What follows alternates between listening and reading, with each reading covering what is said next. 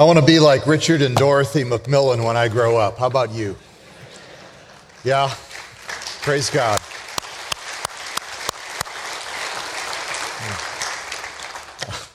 Let's finish strong.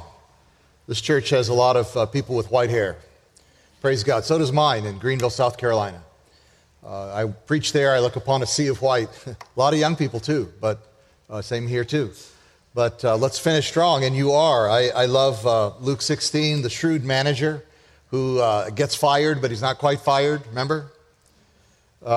He's got maybe a day or two to get his accounts in order, and so he leverages that waning authority that he has into something really helpful for him for the rest of his life. And I see people here. I think about Elder Pastor Davey and Captain Olson, who could have continued on in the Navy, going higher and higher, and instead saying, you know, this is enough. I'm going to leverage the last years of my life in mission to the military. And there are others. I just talked with a lady who said even though they've retired, and they don't have the kind of income they used to have, they're still, through budgeting, she said, careful budgeting, still support 10 missionaries on the field personally. Isn't that great? That's shrewd. See, it's shrewd. It's leveraging your final years for gospel fruitfulness instead of just golfing and collecting seashells, right? With nothing wrong with that, but you know what I mean. So praise God. One of the highlights of my time here was having lunch with Pastor Brent and the pastoral staff and some of the interns.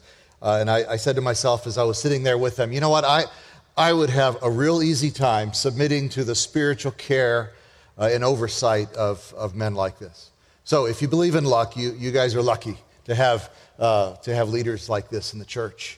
And I think the future is very, very bright for your church. And for the seminary. Acts 1:8, please. As you're turning there, thank you for letting me come. Thank you for bringing me out.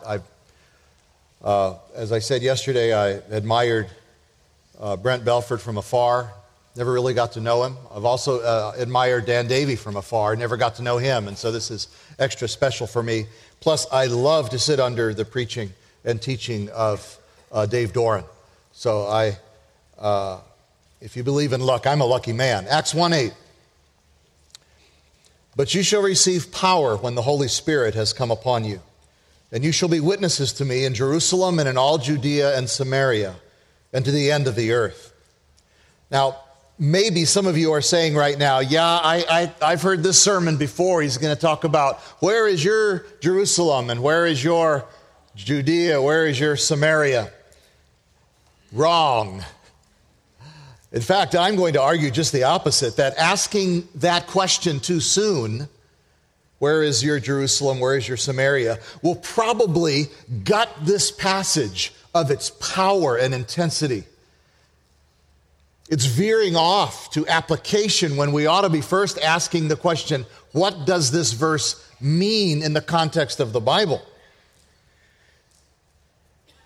For those of you who are new to the Lord and don't know what I'm talking about, Jesus says in Acts 1:8 that after, we just read it, after the disciples received the Holy Spirit in Jerusalem, they would go on to witness about the Lord Jesus and the gospel in an ever-widening circle. Jerusalem, Judea, which is the environs around Jerusalem, and then Samaria, which is the neighboring province, and then to the uttermost parts of the world.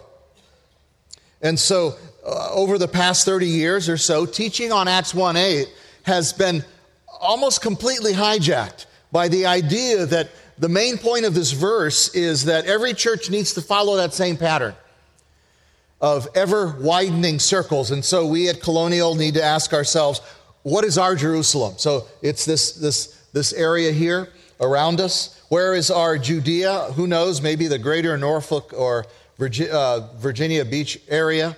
Our Samaria, maybe Richmond or something like that, and then on to the uttermost parts of the world. And that view has captivated the church. to the point that it's almost impossible these days. If you listen to sermons online or something like that, it's very difficult, or blog posts. It's difficult to find a treatment of this verse that does not almost immediately jump from this text to the question, where is your Jerusalem, where is your Judea, where is your Samaria? As if the main point is like mission strategy, to show each church in each locale how they must repeat in their generation what the first church did in Acts 1:8. So it's kind of a mission strategy verse. And that's the way I taught it for years. And it's not wrong to ask that question, by the way. It's just way too soon. Before you can apply a text, and that's what that is, application, you have to know what it means, yeah. Then you can find out what it means to you. Now here's a thought experiment, and you'll see how crazy this is. Imagine if every time Brent got up here and opened to a verse on the cross, some verse about the cross of our Lord Jesus Christ. After he read the verse, his first point was, brothers and sisters, where is your Golgotha? What is your cross? As if the cross is all about you. He would never do that. That's what they do in liberal churches, because they don't believe in substitutionary atonement and all that bloody stuff, you know. That's how they preach it. It's an example that we need to follow, see? But that's how I treated Acts 1:8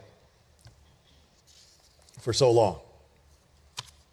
And then I read a little article in a little tiny missions journal, and God opened my eyes. I found out, to my horror, that I had once again missed the main point of a verse. And God in his mercy finally, how can we say it, set that verse free from my clever little application or analogy, and helped me to see something that took my breath away. And it still takes my breath away. And it will take your breath away. I promise you that you are going to be blown away today by the majesty, wisdom, and trustworthiness of your Lord Jesus Christ. For the sake of time, we won't begin reading in Acts 1, verse 1, but we're just going to read once again, verse 8. The disciples have just asked Jesus about when certain things are going to happen, and he's the right one to ask. He's the great prophet. But Jesus says that that's not the important thing that they need to know. He says this in verse 8, "But you will receive power when the Holy Spirit has come upon you, and you will be my witnesses in Jerusalem and in all Judea and Samaria and to the end of the earth." So what does this verse mean? And the first thing to do is to ask a simple question. What kind of sentence do we find in Acts 1:8? Is it a commandment? I was taught that this was a commission years ago when I was going to school.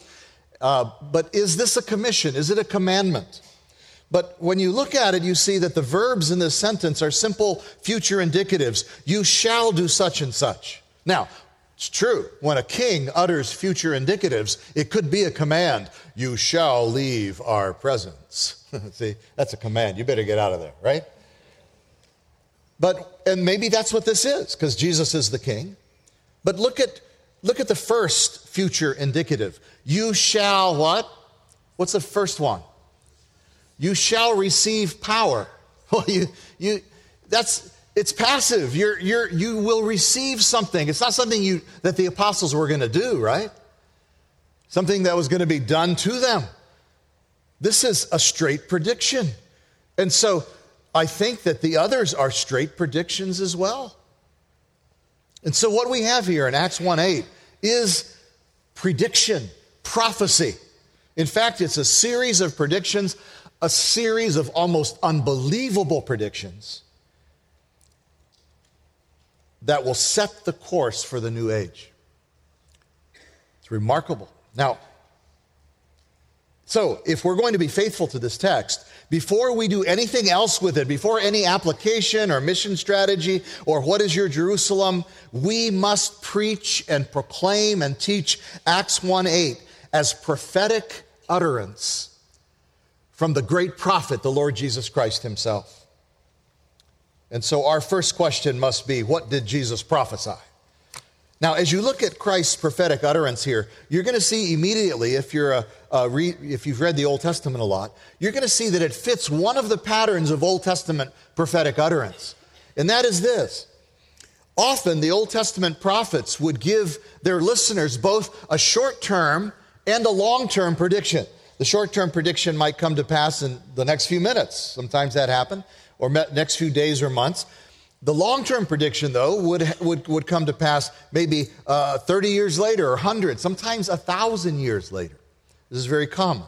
My favorite example is Jeremiah 28. False prophet Hananiah makes a prophecy in front of everyone. This is right after the first deportation from Jerusalem. And here's what he said. And he had some guts because it was a very specific prophecy. He said, "Within 2 years, all the people who were recently deported to Babylon will return to Jerusalem, including," this is big deal, "all the vessels of the temple that had been carried away." Then Jeremiah gets up, and after a bit of mockery, he makes it clear that Hananiah has given a false prophecy. And a little while later, he says, here's what's really going to happen. Babylon is going to come and destroy Jerusalem and take King Zedekiah and God's people as prisoners. That's what's going to happen. And then he says a bit later in the text, Jeremiah says, not only that, after 70 years of exile, there's going to be a glorious return. All of that is Jeremiah's long-term prediction. And then he says this, by the way, Hananiah, you're going to die. 2 months later, Hananiah drops dead. In the same year, in the 7th month, the prophet Hananiah died, Jeremiah 28:17. Can we check the short-term prophecy off the list? Check it off the list, yeah.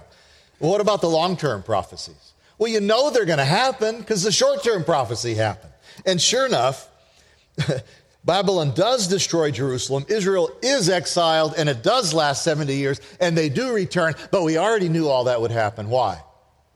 Hananiah died, just like Jeremiah said he would. And if he hadn't, then who would be the false prophet? Jeremiah would be. Now back to Acts 1:8. I believe that's exactly what the Lord Jesus is doing. Giving a very short-term prediction. In fact, it would happen how many days later? Yeah, just 10 days later. And then a very long-term prediction that so far has lasted about 2,000 years. Now let's look at the text and let the prophet speak. Number one, prediction number one. You shall receive power when the Holy Spirit has come upon you. And by the way, your church's statement of faith just nails this. So I'm really preaching to the choir here. I'm sure you read the church's doctrinal statement every week. And here it is, section 11, world, let's say it together. Section 11, world evangelization, point D. Listen to this. This is my first point. The strength of the commission is described in Acts 1:8 as reaching the present generation in all corners of the earth by relying upon the power of the Holy Spirit to accomplish this great task. As seen in Acts, this commission is most effective when the Spirit works through the united community of the believers in their local assemblies. The Holy Spirit is the key. So when Jesus said, you shall receive power when the Holy Spirit comes upon you, he's simply repeating a prediction that John the Baptist made, that John the Baptist called the baptism in the Holy Spirit, which means simply that Jesus is going to send the Holy Spirit as a powerful, powerful gift to come and create the church of the Lord Jesus Christ, in this case, 10 days from now, and live inside of every believer, make the church of the Lord the temple of God, and every individual believer the temple of God as well. And this prediction is the key to the next three. If this one doesn't happen, you won't get the other three. I mean, think about it. Just think about it. You think the scaredy cat apostles are going to go to Jerusalem and Judea and turn it upside down if the Holy Spirit of power doesn't come into them? You think that's going to happen? You think the racist, I'm just going to call them racists. You think the racist apostles are going to make the effort to reach across huge cultural and racial divides between them and the Samaritans without the Holy Spirit of love and unity ain't going to happen. It'd just be another Jonah go to Nineveh story, but this time God would have to prepare 12 huge fish, one for each apostle. Do you think that the disciples who came after them, that's us, would be willing to go to the hard places in the world and take the gospel there? Like what we just heard a few minutes ago? Do you think, would you have gone out without the Holy Spirit of power and grace and love? Wouldn't have worked, would it have? No. The Holy Spirit of God indwelling every believer is the only engine that can drive this stunning plan of God. The Holy Spirit is the only force that can keep the unity of the church also during that time. The Holy Spirit has to do something new and huge in this new age, or the rest of Acts 1:8 isn't going to happen. Now, I'm not dissing what the Holy Spirit did in the Old Testament. I praise God for the ceaseless ministry from, I think, the second verse of Genesis chapter 1, all the way to the end of the Old Testament. His ministry is ceaseless, it's powerful, it's beautiful. But this new thing called the church that's going to bring Jews and Gentiles together and Jews and Samaritans together, see, and then spread all over the world and become one unified family of God, it's not going to happen if the Holy Spirit does the same thing he did in the Old Testament. There's got to be something new. You know, all those predictions in the Old Testament about the Gentiles streaming into the kingdom of God, the parables in Matthew 13 about the little seed that's going to grow up into a huge tree, and all the birds of the earth are going to come and make their nests. That's us, by the way. We're making our little nest here in that tree. All of those predictions will fail to come to pass if the Holy Spirit does the same thing. In the Old Testament, it was mostly come and see.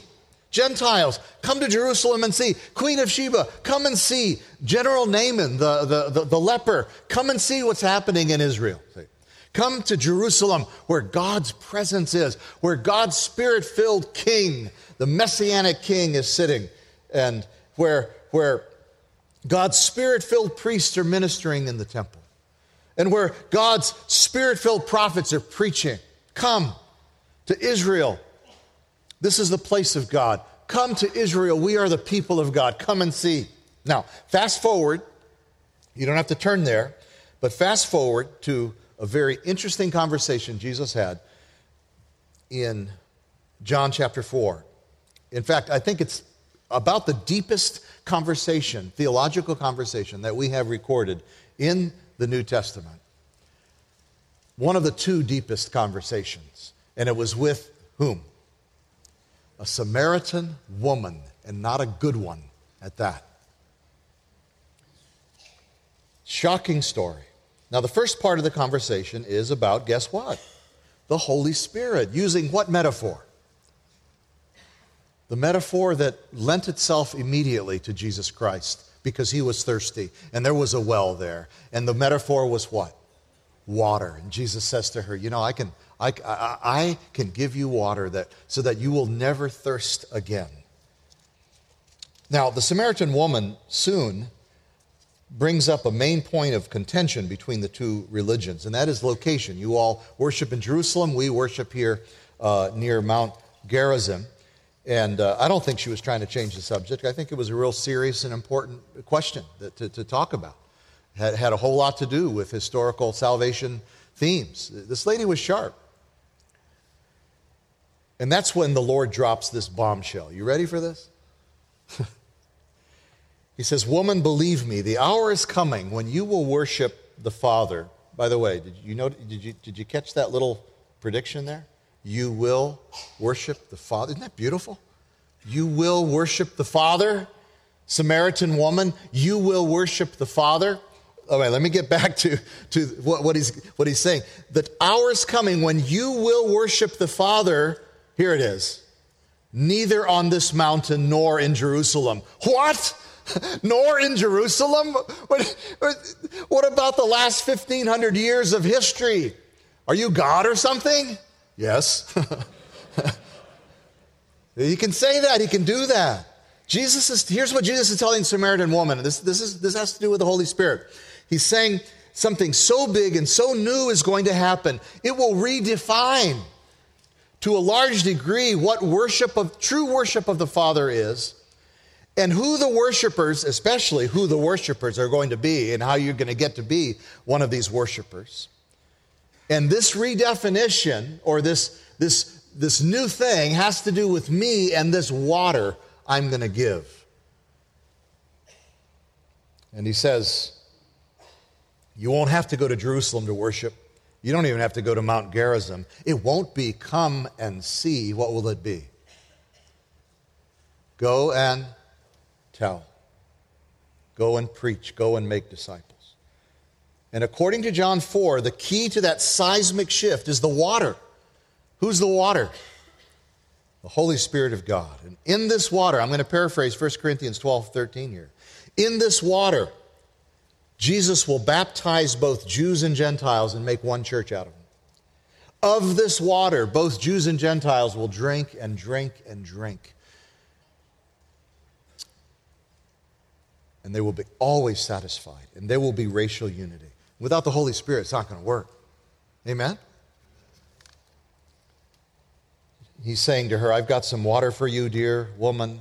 And that water is going to make it so that it doesn't matter if you're in Jerusalem or Samaria or Virginia Beach. He didn't say that, but you could put those words in his mouth. Northeast Cambodia. Because of the Holy Spirit, every city will be the holy city. Every church will be my temple. Every nation chosen. Praise God. Now that conversation happened in John 4. Now we fast forward again to our text, back to Acts 1:8. It's time to ask the question, did Christ's prediction about the Holy Spirit come true or not? Because if it didn't come true, no need waiting around for the others. You might as well go spend the day at the beach today and forget the whole thing. Because if Jesus can't get this one right, the first one right, he can't get anything right. So, did it happen? Yes, huge. 10 days later, 120 in the upper room receiving the power of the Holy Spirit. There was power, boldness, preaching that cut to the heart. We heard this morning, how many got saved that day? 3,000 people crying out to God to save them. The disciples baptizing those 3,000 in water. Jesus baptizing those 3,000 in the Holy Spirit and into the new church, just as he said he would. So can we check it off the list? Can we check it off the list? Check it off the list. He got it right. Praise God. Number 2, prediction. And you shall be witnesses to me in Jerusalem and in all Judea. I'm putting those two together just for sake of time. When you hear the words, you will witness of me in Jerusalem and Judea, you need to hear them through the ears of the apostles. 40 days earlier, the most powerful people in Jerusalem murdered Jesus Christ. And where are they now? They're still in Jerusalem or in that area. And they're still powerful and they still hate Christ. And humanly speaking, the mission to Jerusalem should have ended with 12 more crosses on a hill outside of the city. But it didn't. Jesus is saying here that's not going to happen. They were going to successfully evangelize the city that kills the prophets. That was one of the names Jesus gave the city. And they would even move on to evangelize Judea, the surrounding area, and then to other places as well. God would not let them get snuffed out. God is sovereign. There's always a divine limit to persecution. And he would not allow his enemies to destroy the church and extinguish the flame. I will build my church, we read this morning. Jerusalem will be evangelized. And this was Jesus' prophecy. Now, we have to ask at this point, the question we have to ask is not, where is your Jerusalem? It's not the question to ask. We can get there later. But what's the question to ask right now? What is it? Did it happen? I want to know. Now,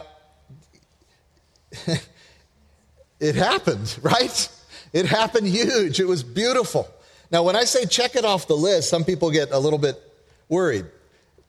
They say, well, aren't we still supposed to evangelize Jerusalem and Judea? What do you mean check it off the list? I don't mean check it off the evangelism list. Yes, we need to evangelize every city and every generation. What I mean is check it off what list? The prophecy list. Because you and I have a responsibility, according to the Old Testament, to check prophecies out, right? We do. And so that's the list I'm talking about. And did it happen as Jesus said it would, or did it not? Because if it didn't, I'm not waiting around for prediction 3 and 4. I'm going to go find me a Savior I can trust, and you too, right? Well, it happened exactly as Jesus said it would, and we read about that. Thousands coming to Christ in Jerusalem and in the surrounding areas. Later, there were churches all over the place in Jerusalem and in Judea. So, can we check it off the list? Check it off the list, and we can read about it. You can read about it later in the book of Acts. Now we come to prediction number 3. You will be my witnesses where? In Samaria. Gag. Say, evangelizing Jerusalem is scary, right? Evangelizing Samaria is gross.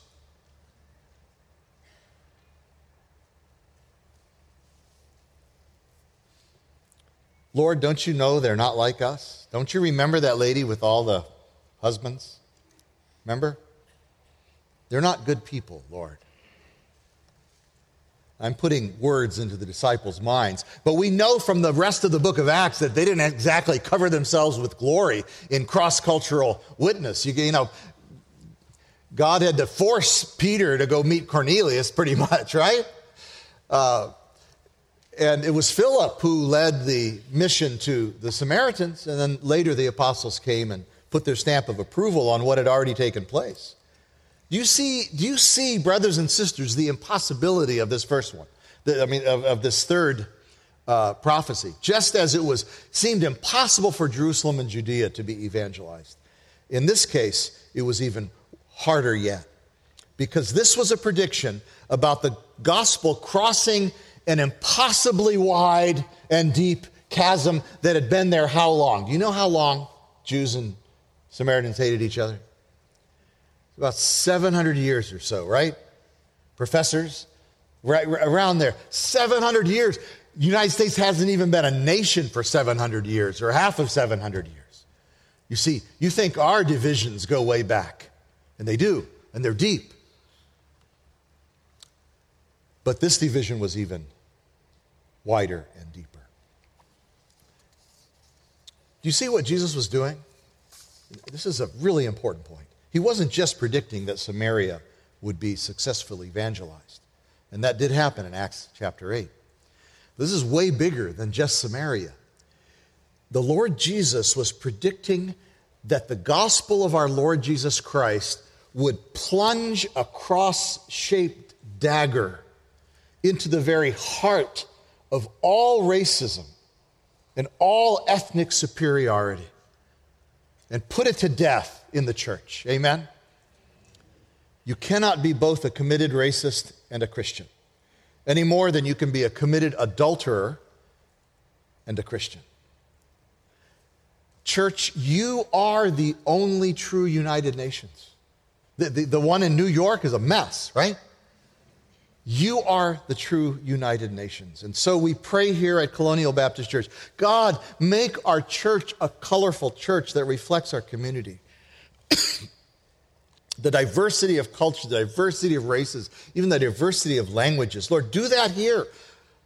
We referenced Ephesians this morning. According to Ephesians, a colorful church, a multi-ethnic church, is a testimony to the whole world and to the spirit world of the gospel. And it's kind of a in-your-face, stick it to Satan proof that the gospel is true.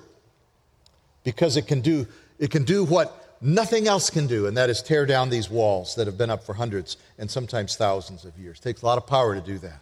And only the gospel and the Holy Spirit can provide that power. By the way, as I said yesterday, we will start having a multicultural church when we start having multicultural and multi-ethnic dinner tables. There's a connection. I mean, you see it in Acts 10 with the food coming down. You know, there was a connection between that food coming down and those the Gentiles who would soon come to the door of Peter's house. You can read that story in Acts 10. There's a connection between, and Paul in Galatians chapter 2, remember when Peter quit eating with the Gentiles, he ate with the Jews in Antioch because of some pressure from the circumcision group. Remember that? There's a link between table fellowship and church unity. And I adjure you in the name of Jesus Christ to just start having multicultural, multi-ethnic dinner at your house. Invite people over. Go to other people's houses.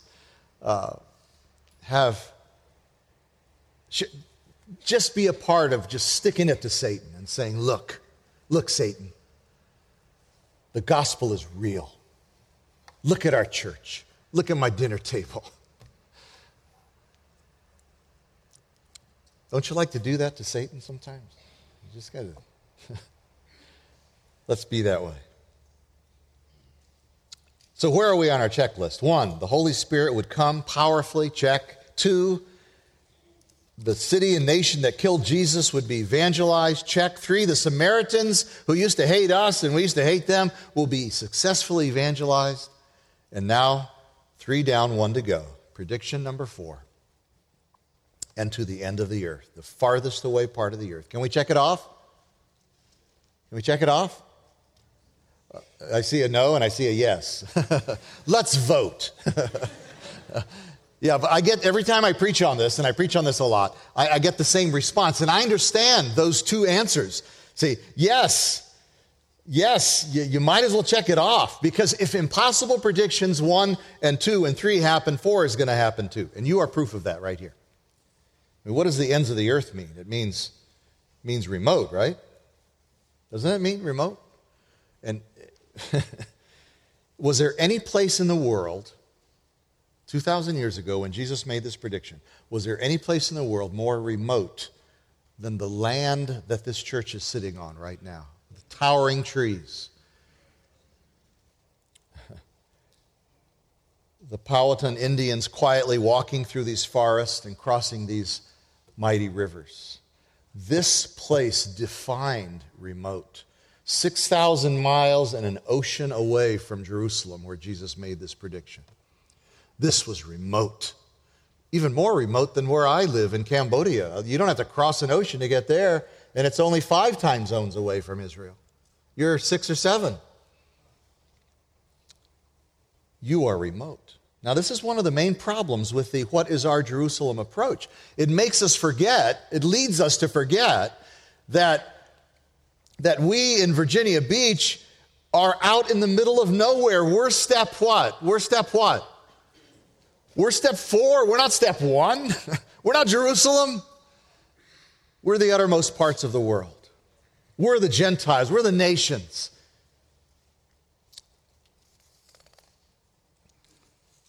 And if we keep thinking of us as the center, as Jerusalem, we completely miss the breathtaking fact that this audacious, I think it's the most audacious of all the predictions in the Bible, has almost completely come to pass. And there will soon not be a single place or a single language, single tribe that does not have Christians, that have churches. Soon the glory of God will cover this earth as the waters cover the seas. The gospel will go to every tongue and tribe and nation. And you must speed that on. And some of you have very specific responsibilities. All of you have specific responsibilities. Some of you are going to be sent by this church to speed that on. Do you see the point? Virginia Beach, does Virginia Beach have Christians? Yes. Hawaii, where I grew up, which is literally on the opposite side of the world from Jerusalem, is filled with Christians. Northeast Cambodia has Christians. Papua New Guinea, which as far as hard to get there, may be the remotest place in the world, Christians all over the place. You say, well, what does that mean? Just that Jesus is Lord and God is real and the Bible is trustworthy and every tribe and tongue and nation will come to Christ and Jesus is coming back and everything in the Word of God is true. That's all it means. You see how much is riding on Acts 1:8? Everything's riding on Acts 1:8. This is what Acts 1:8 means. And you know what? I'm not going out as a missionary without Acts 1:8. You're not going to send, and you are not going to send your children as sheep among wolves without Acts 1:8. But with Acts 1:8, let's roll. Let's go. Let's do it. That's what Act 1:8 means. And now we can ask, what does it mean to us? Real quick, 3 applications. 1, it means you better get saved today if you're not saved. This was basically an impossible prediction. Jesus had just been executed by the leaders of his own nation. The disciples were barricading themselves in locked rooms. How could this ragtag bunch turn the world upside down? How could this happen? How could Acts 1:8 happen? And yet, it has almost completely come to pass. Listen to me. If you're not saved, if you're wavering, you're thinking about ditching. And every church has people just contemplating, thinking about losing their faith. History is moving quickly and inexorably toward the conclusion that Jesus predicted and ordained. And you better get on now, or if you're on, you better stay on. You've heard the gospel, that Christ died for you and was buried and rose again from the dead. You've heard it. You know it's true. You know that Jesus is the Son of God. Get on before it's too late. Get saved. Say, Jesus Christ, forgive me of my sins. Save me, please. Number 2, it means you can trust a God like this. There are a lot of things that, a lot of sadnesses. You've just lost one of your most faithful church members, right? What a shock that was. There are people in this room with cancer, with other sicknesses, diseases. You got family problems. There may be divorces in the lives of your children or grandchildren. So much difficulty in this world. But Jesus is utterly trustworthy. Acts 1:8 happened exactly as he said it would. It was very unlikely for these things to happen, but all of it has come to pass. You can trust him. You can trust him in this life. Place your faith in the Lord Jesus Christ. And then finally, it means, here's what it means to us. Go and make disciples of all nations. Go. And it means that when you go, whether it's to a remote part of Virginia Beach or a remote part of the world, you know that God is going to give you success. You know how important this kind of assurance is when you go to the hard places to make God famous? You know how important this was to the Macmillans when they went to Africa?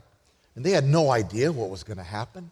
They weren't guaranteed any results except the guarantee that somebody was going to take the gospel and to the peoples of the world. And the peoples of the world would get saved. Wasn't this a comfort to you? Brother Macmillan, Sister Macmillan, wasn't it a comfort to you to know that Acts 1:8 was, in a sense, guaranteeing your success, and if not yours, the person who would come right after you? And all the wonderful things that God did. And all the amazing things that I've seen. I've seen 6 different people groups come to Christ, 70 churches all in a matter of around 20 years. It's just like, and this verse was a great comfort to me when we first went out.